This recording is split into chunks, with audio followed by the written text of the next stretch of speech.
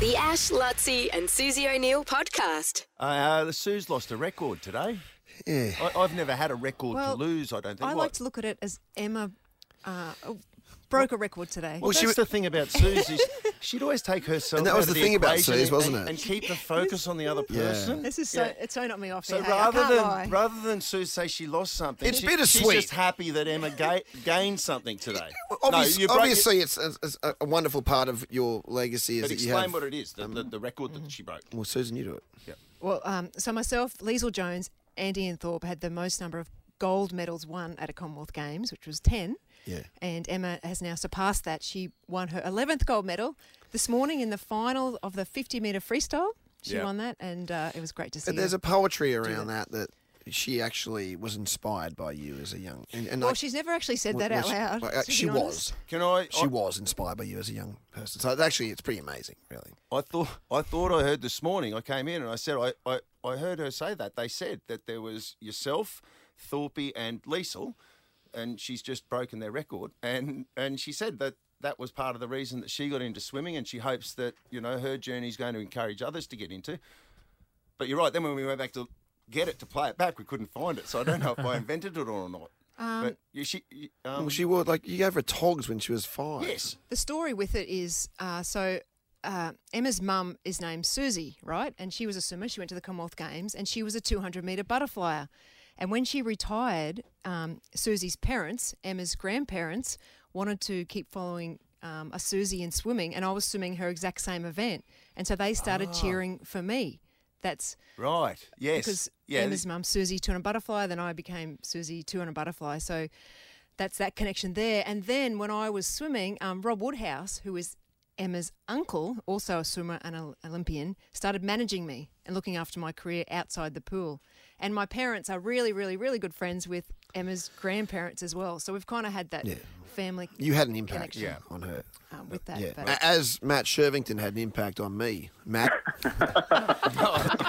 If I can take you back to it. It wasn't quite as positive as you're right. Because no, you had a massive impact on me. But can I take you back to a dark day in Matt Shirvington's life? Yeah. He won't even remember this, and maybe this is not even correct, Matt. But in my mind, 1999 Seville World Championships. In my mind, you false started in a semi-final. Yes.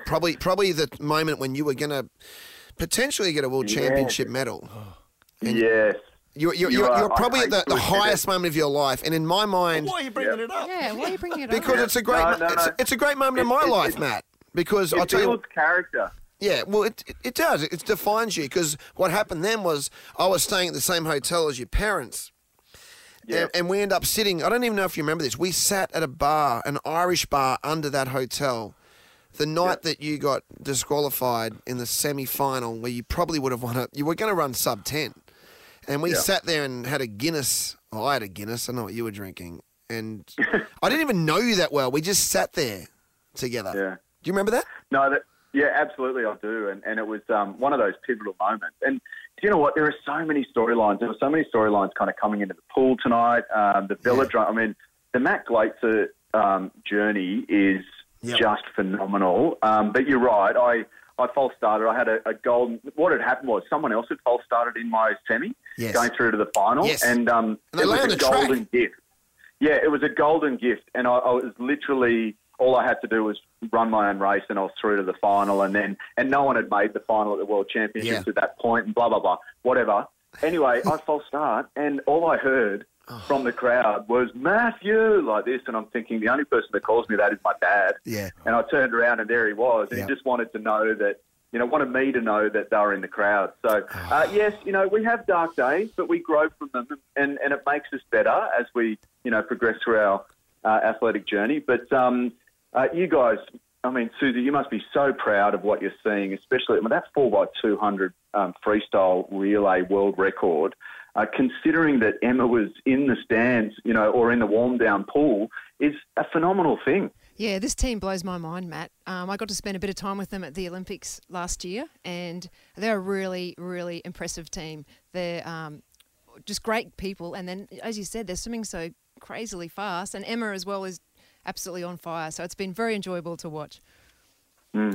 I'll tell you what's interesting, Matt, and I've just been to the World Athletics Champs in Eugene for the first time since 2003, and I've said this on air. Yes, I saw you in the background on numerous occasions. I think it was Eleanor Patterson. Yeah. Eleanor Patterson getting her gold. And Did you see me? Kelsey as well. Yes. I did. Did you I see me? definitely saw you. Yes, thank you. You tried desperately to get him shot. I saw you. I do. But you're talking about the journey of athletes, and I think with the Olympics in 2032 being in Brisbane, for the first time in probably 15 years, I'm reconnecting with the journey of athletes and what they're going through. And I've said on air, I'm telling everyone to just connect with athletes through Instagram and be a part of that journey, because it's a fascinating journey. Oh, it's a ride. And do you know what? Like, in sport, in business, in whatever it is, in government, you never get a silver bullet. You never get a moment where it can turn everything around.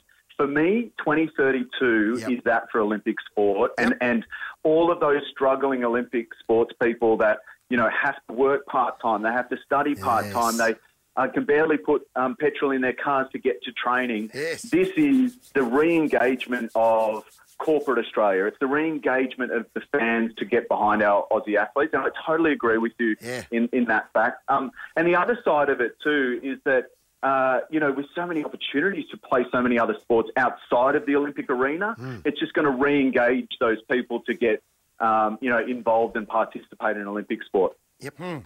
So, and that unscripted drama, that's what we all love about sport. Brilliant. And it's not always the way you want it to pan out. Like that moment of you, like, of course he remembers that night. Like, think of that drama that night and the disappointment. It's drama. And the elation theatre that the sport can serve up. It gives you the best of I was worst. literally, Matt, I was in Eugene, I was hugging Cedric Dubler, who just finished 8th in the decathlon. As I'm hugging him, we turn around and we watch Mundo Duplantis jump 6 metres 21 world record, and with him and the other decathlete, we hugged, and it was just like magical moment, mate. And look, we've got to go. We're well past time, but we're well on top of the medal tally as well with 22 gold. Loving the coverage. 13 silver, 17 bronze, 52 in total. And, you're doing a great job. Really quick one. 2018, we're on 18 gold on day 3, so we're ahead of that curve at the moment. We ended up with 80, so we're on track to do better than that. Let's go. Thanks, guys. Cheers, Matty. Thanks, Matt. Matt Shirvington, you can see him 3:30 daily on Channel 7 covering the Birmingham Commonwealth Games. The Ash, Luttsy and Susie O'Neill podcast.